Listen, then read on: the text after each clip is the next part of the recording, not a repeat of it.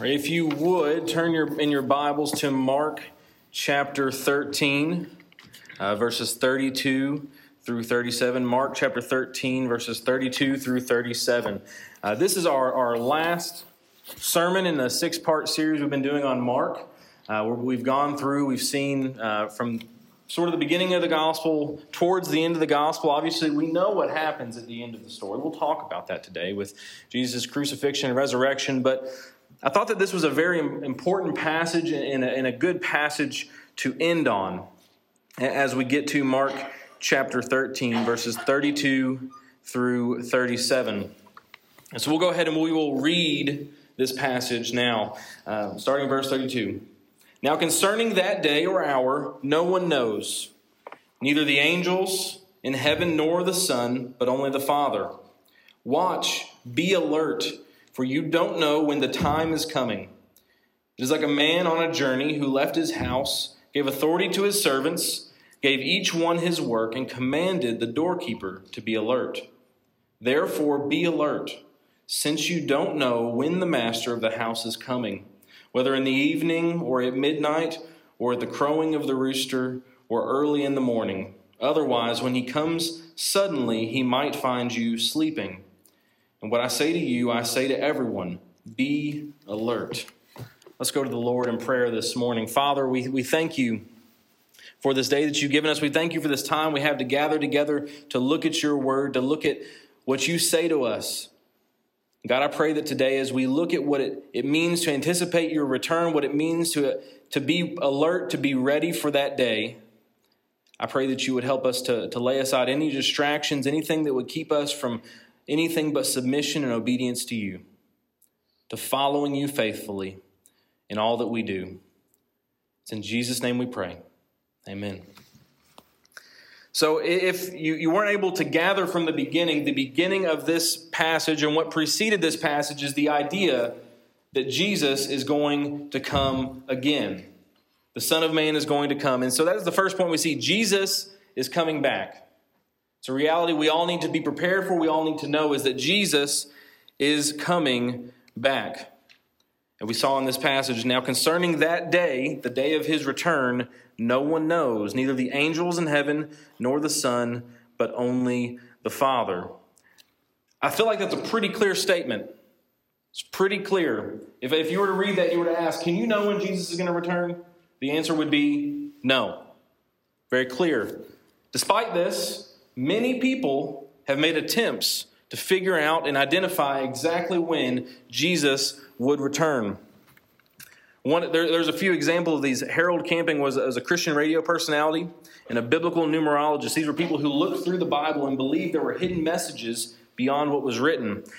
And he had decided he found dates for the return of Christ. He predicted Judgment Day would occur in 1994. That was the year I was born. It didn't happen. I'm here. We're all here today. And then he later predicted it would happen in May 21st, 2011. And then he moved back to October of that year. Now, one interesting thing about this prediction, which I don't think happens in all cases, was that he actually ended up repenting of this effort to decide Christ's return. And this is what he said in a statement a couple years before he passed away. God has humbled us through the events of May 21st to continue to even more fervently search the Scriptures, not to find dates, but to be more faithful in our understanding. I think that's very important. That is what we should be doing, is to search the Scriptures not for ideas or secret messages, but to be faithful in understanding who God is. There was an offshoot of Christianity, the True Way, which was Hong Ming Chen, founded a religion that blended Christianity, Buddhism, and UFO conspiracies, to where in 1988 he expressed that UFOs disguised as clouds would come to save people who bought their spots on those UFOs. And then this was, I thought, the most interesting. In 1806, there was at one point a hen that was regarded as a prophet, the prophet hen of Leeds, where a hen appeared to lay eggs with the message, Christ is coming, though it actually was an effort of Mary Bateman, the hen's owner, who had a very interesting and crime-filled life. This was a deception that she intentionally did to convince people that the end was near. So many people have tried to predict the end. People have tried to predict Christ's return, but every single one of them have failed. Jesus makes it clear that no matter when we think he's coming, no matter how much we may look at the world around us and see the signs, see the examples, we will not be able to know. We are not going to know when he will return. There are a few things that we should take and consider. The first is that he will return. This is a promise. He will return. His return is closer every single day, and we should focus less on when he will return and focus more on being prepared for the return of Christ when it does occur. Now, then I think we get to a point of confusion in this passage where we look and we see, nor the Son. Now, concerning this day or hour, no one knows, neither the angels in heaven nor the Son. Now, that this begs the question, we know and we see in Scripture that Jesus is God. He is God in the flesh. So does this mean that he was imperfect in his knowledge? Was he ignorant? Was there something that Jesus, omniscient, God in the flesh, did not know?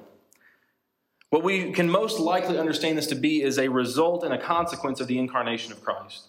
When Jesus was in the flesh, there were many things, many aspects of his deity that he laid down so that he could walk in the flesh and he could be our Savior. Jesus was in one place at one time when he was in the flesh. And as a consequence of his incarnation, we see that he laid certain things of his deity aside. We look at Philippians chapter 2, verses 6 through 8.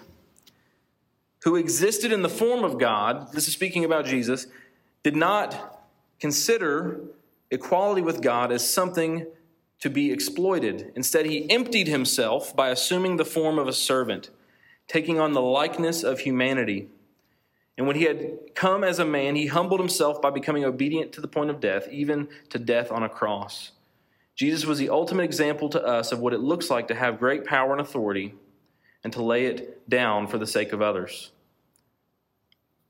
It is through Christ's willing condescension that he laid down such knowledge and submission to the Father's will.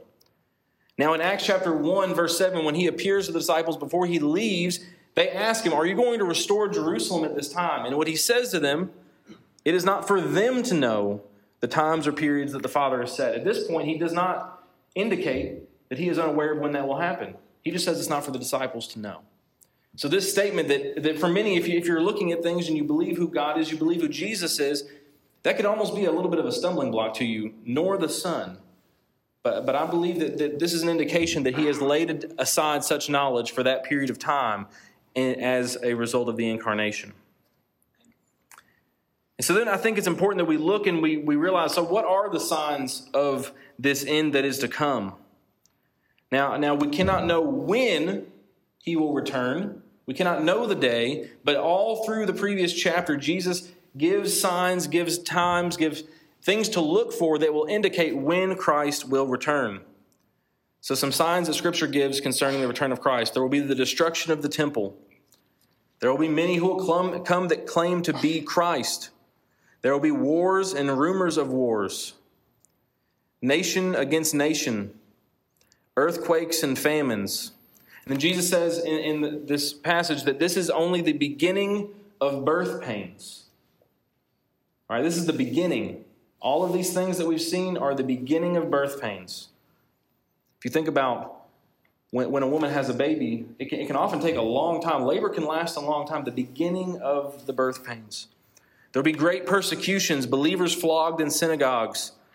The gospel must be preached to all nations. There will be the great tribulation, false messiahs. The sun will be darkened, the moon will not shed light, stars falling from the sky, and the powers in heavens will be shaken. These are some pretty intense realities. And if we look at some of those things, we can see those things in our world. Right? If you look through history, there have been wars, there's been rumors of wars, there's been famines, there's been all sorts of things, earthquakes, famines, massive things that make people think the end is near. Many people with COVID have looked at that as an example. There are major things happening, and they think it signifies the end, the return of Christ. Now, whether it does or does not, his return is approaching. It is nearer. So we ask the question, what will it be like when Jesus returns?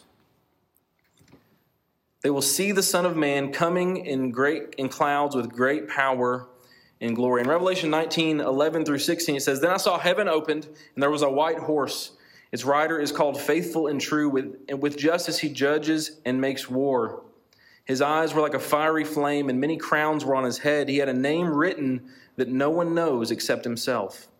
He wore a robe dipped in blood, and his name is called the Word of God. The armies that were in heaven followed him on white horses, wearing pure linen. A sharp sword came from his mouth so that he might strike the nations with it.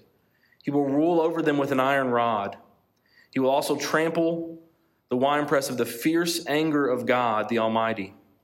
And he has a name written on his robe and on his thigh, King of Kings and Lord of Lords. And then we see in Revelation also in chapter 20, verse 15, the coming judgment. And anyone whose name was not found written in the book of life was thrown into the lake of fire. So Jesus is going to return. I think sometimes we forget exactly what that means. Jesus came, as we saw in Philippians, as a servant. He emptied himself, took on flesh, became lower. He lowered himself for our sake to become a sacrifice for us. He died on the cross as a propitiation, as our sacrifice for our sin, was raised again. And through that we have the good news that we can be reconciled to God. We can be made right with God. Our sins can be forgiven. But he ascended to heaven and he said, I'm coming back. The biblical depictions of Christ's return are not the same as the Christ we saw in the Gospels, that suffered with and bore the sin of man. The same God that was here for people's sin, he is coming back to judge sin. He is coming back with a sword. And those whose names are not written in the book of life, it says, will be cast into the lake of fire. There is judgment. There is punishment for sin. We cannot erase that reality. The good news we have hoped in is that we have been saved because of what Christ has done. But that means that before we were saved, that was what we were headed for. The wrath of God burned against us. And is coming for those who do not know and have not made Christ their Savior. And in some ways, we anticipate the return of Christ because for us that means great things. We get to be in a place where there's no mourning or crying or pain, all these things, all these prayer requests that we have to mention, those won't be existent in eternity. We will enjoy Christ forever. We will enjoy God forever. And that's wonderful. And we should look forward to that as believers. But it should also terrify us for those who do not know Christ. Jesus says he is coming soon. Revelation 22:20. He who testifies about these things says, yes, I am coming soon. Amen. Come, Lord Jesus. And even at the time of the writing of scriptures in 2 Peter 3:9, people were saying that Jesus was being a little too slow. But that was really close to his death and resurrection, and we're 2,000 years removed. But these words ring true. The Lord does not delay in his promise, as some understand delay, but is patient with you, not wanting any to perish, but all to come to repentance. Do you realize that Christ putting off his return, his return being longer, is an act of grace for those who are not saved?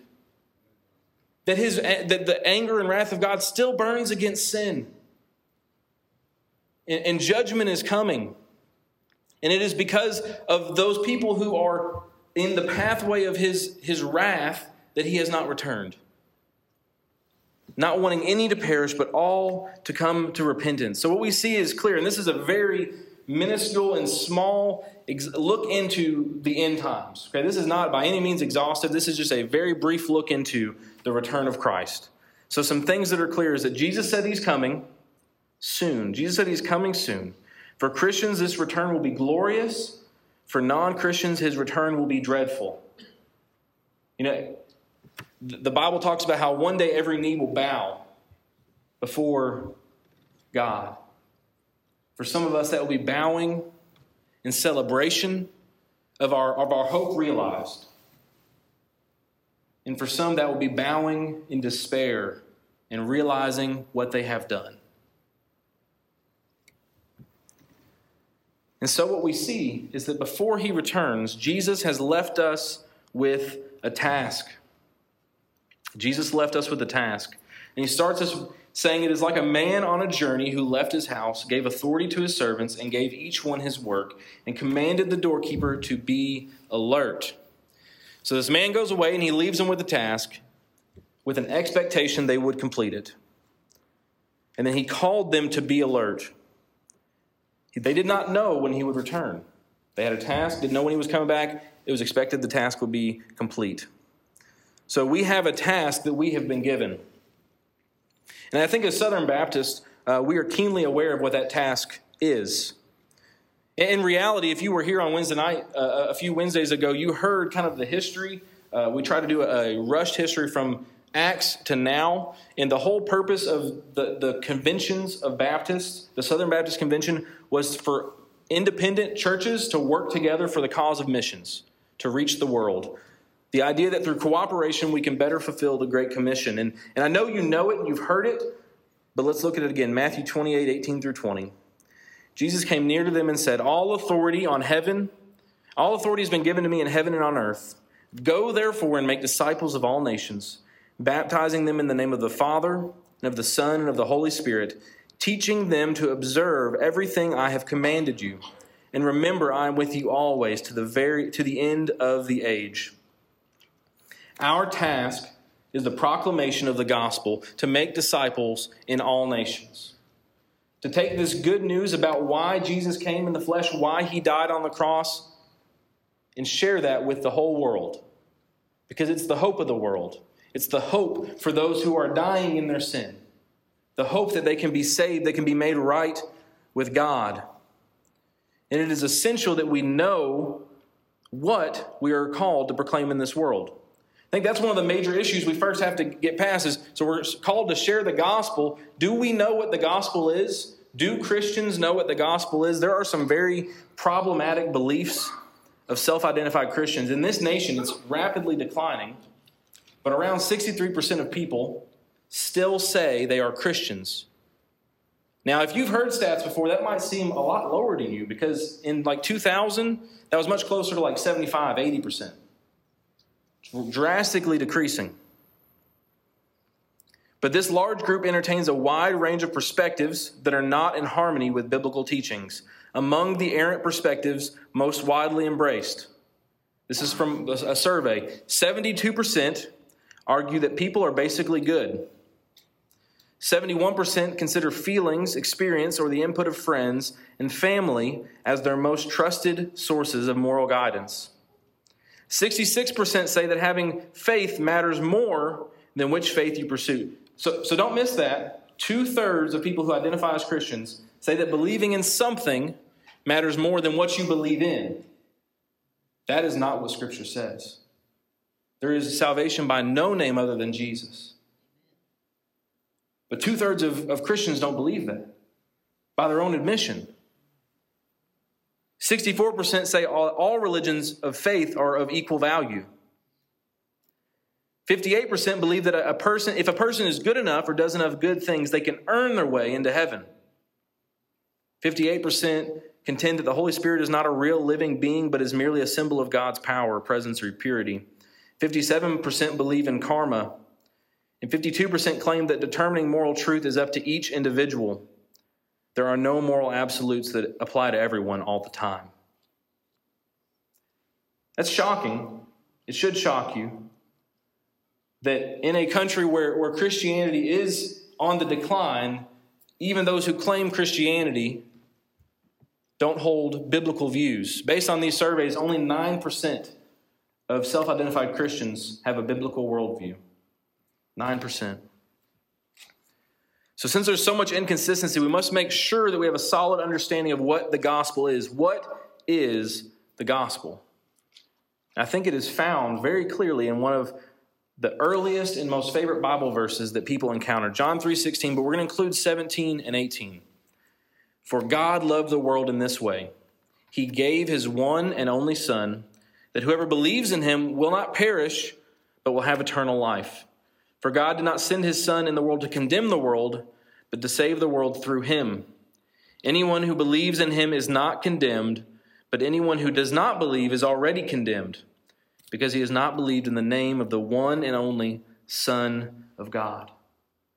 Jesus Christ came into this world, laid his life down on the cross, was raised again so that we would not perish, but have eternal life, so that whoever believes in him would not perish, but have eternal life. This is the hope of the world. This is the gospel, the good news that men and women are sinners, condemned because of their own actions. It says whoever does not believe is condemned already.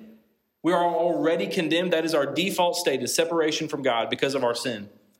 But Jesus stepped in and changed things. But this must be proclaimed. This must be believed. How can they believe if they've not heard? And how can they hear unless someone preaches the good news? There's an urgency to this task.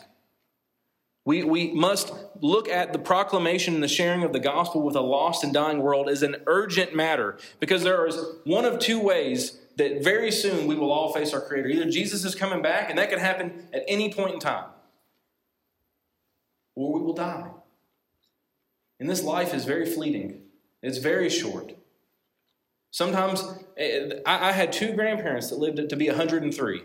In the scheme of eternity, 103 years is a very short period of time. And when it is over, it is over. And we know all too well that sometimes you don't get as much as you would think you would want. People don't have as long of a life as we might want them to have. But it's urgent. We don't know when Christ will return. And that makes fulfilling the task unknowable. Now, I don't know about you, and for some of you it may have been a while since you've had things like schoolwork to turn in, but there are surveys that suggest that more than 70% of college students engage in procrastination. More than 70%.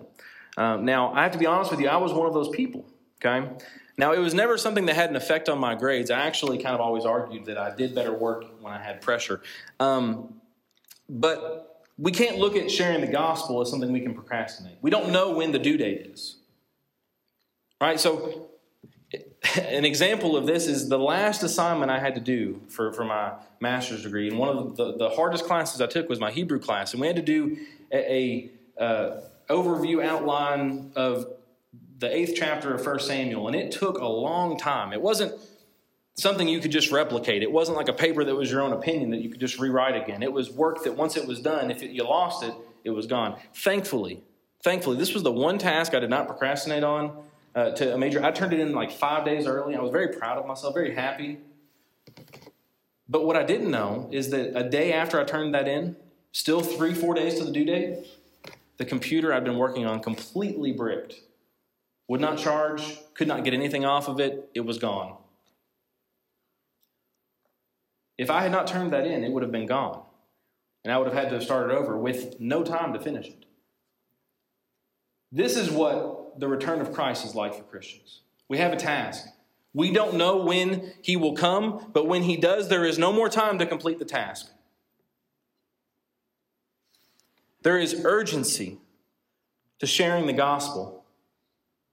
Can you imagine being in a room with people that you know and people that you love that are lost when Christ returns and you look around and you realize that these people have no chance?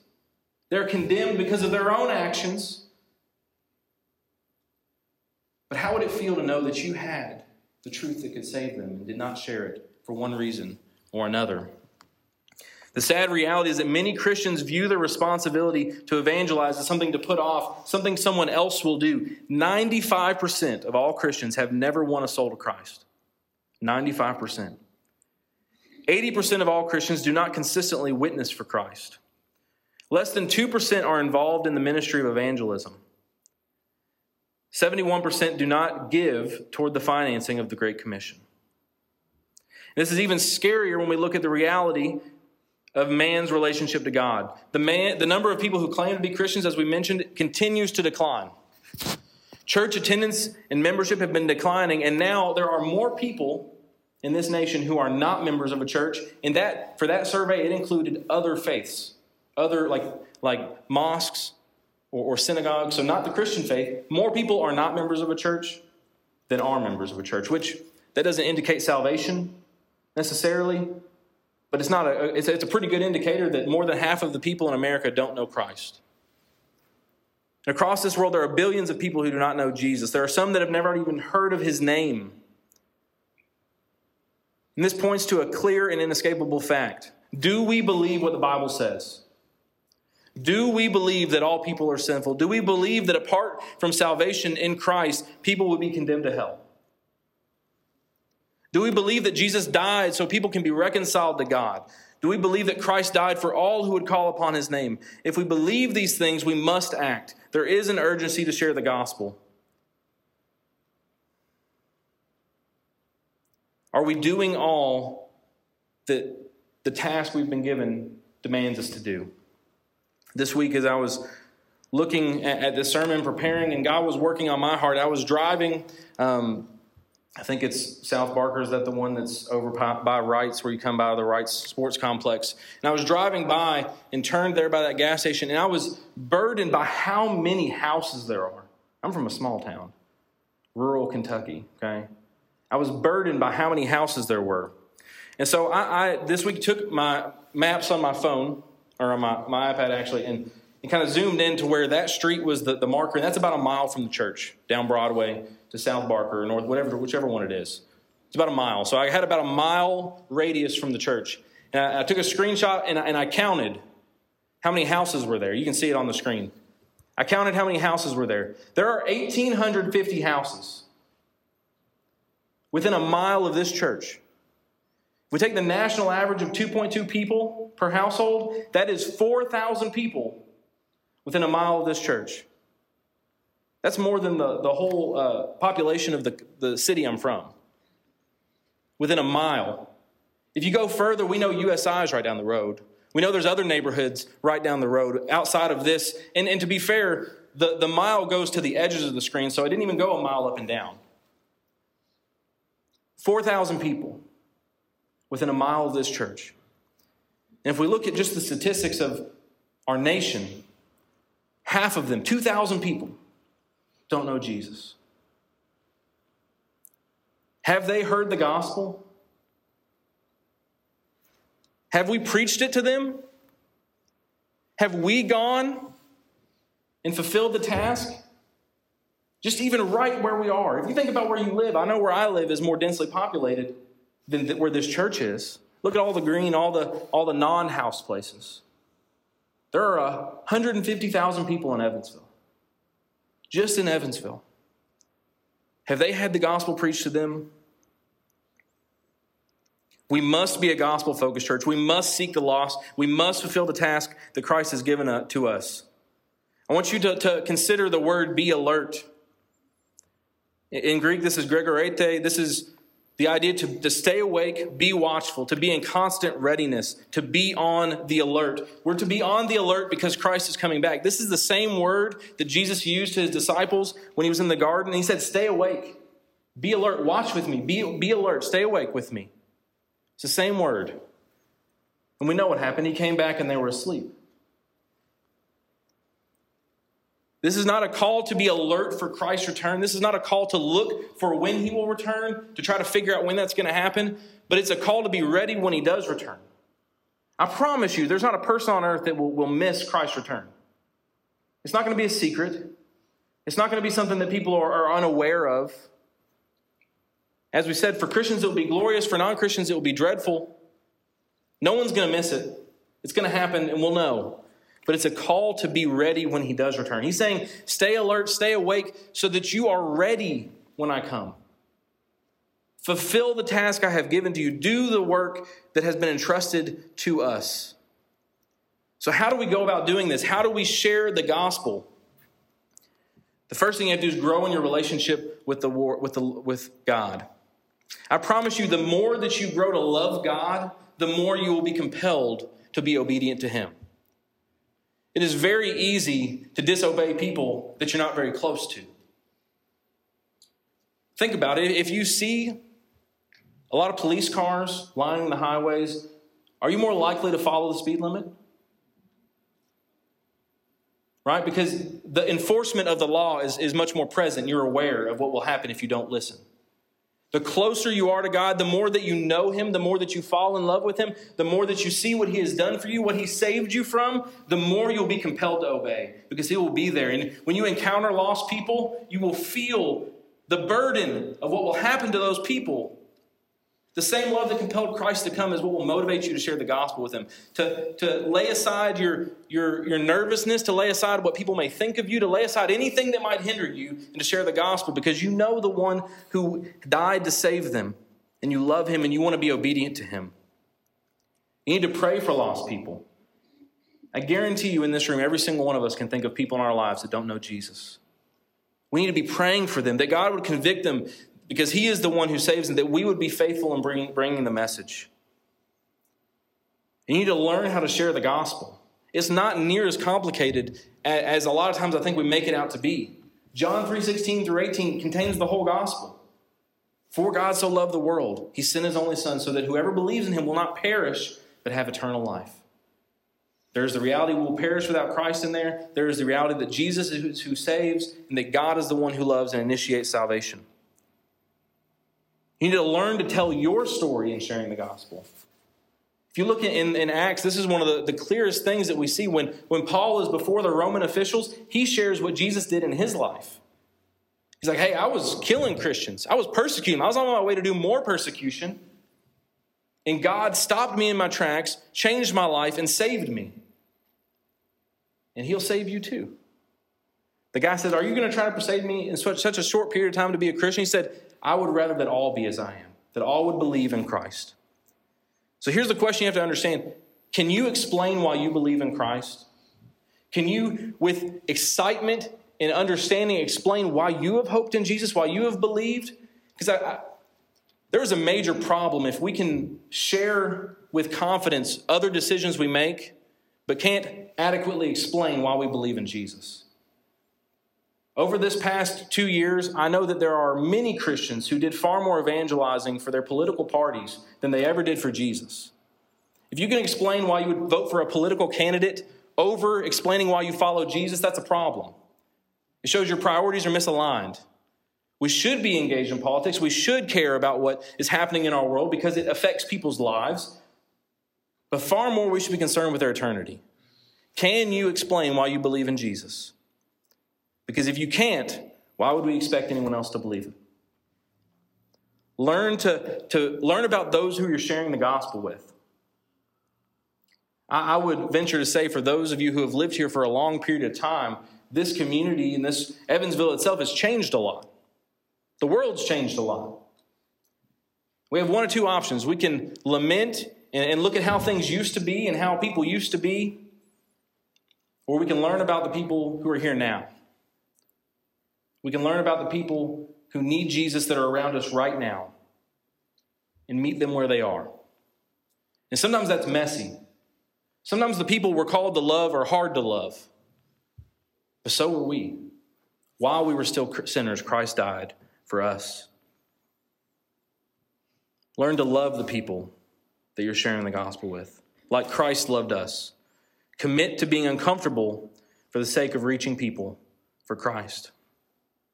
Today, I want to challenge you as a church to commit to being a church that is focused on reaching the lost for Christ, no matter the cost. I want to challenge you to have the attitude that's expressed in this quote by Charles Spurgeon. Oh, my brothers and sisters in Christ, if sinners will be damned, at least let them leap to hell over our bodies. And if they will perish, let them perish with their arms about their knees, imploring them to stay, not to badly destroy themselves. If hell must be filled, at least let it be filled at the teeth of our exertions. And let not one go there unwarned or unprayed for. Do you look at people that way, lost people, as people that need God's love? Are you committed to doing everything you can to sharing God's love for them? Because he's coming soon, and the question we all must answer is, are you ready? Do you know him this morning? Do you know Jesus? Have you hoped in him for your salvation? Have you trusted him that he is the one who has brought you back to God, that you are a sinner Because if you haven't, today is the day to trust in him for your salvation. We don't know when he will return. We don't know when our life will end. Today is the day to trust in him. And if you do know him, are you actively completing the task that's been entrusted to us? Are you sharing the gospel? Are you trying to get equipped to share the gospel if you're not? Let us be a church that takes the task that Christ has given us seriously. So as we prepare for this time of invitation, I want to challenge you to commit together to be alert and to prepare anxiously for the return of our Savior. To pray for lost people. To commit to sharing the gospel. And if you don't know him today, I'll be down front. Come ask him to save you. Let us pray. Father, we thank you for this day that you've given us. We thank you for this time that we have to look at your word. And God, it is a heavy task you have given us. And God, I pray that we would take it seriously to follow you, to share your gospel with the world. And God, I pray that if anyone here does not know you, that they would turn to you today, give their life to you, to simply acknowledge that they are a sinner, to believe that that Jesus came, died on the cross for our sins, and to confess him as Lord of their life. It's in Jesus' name I pray. Amen.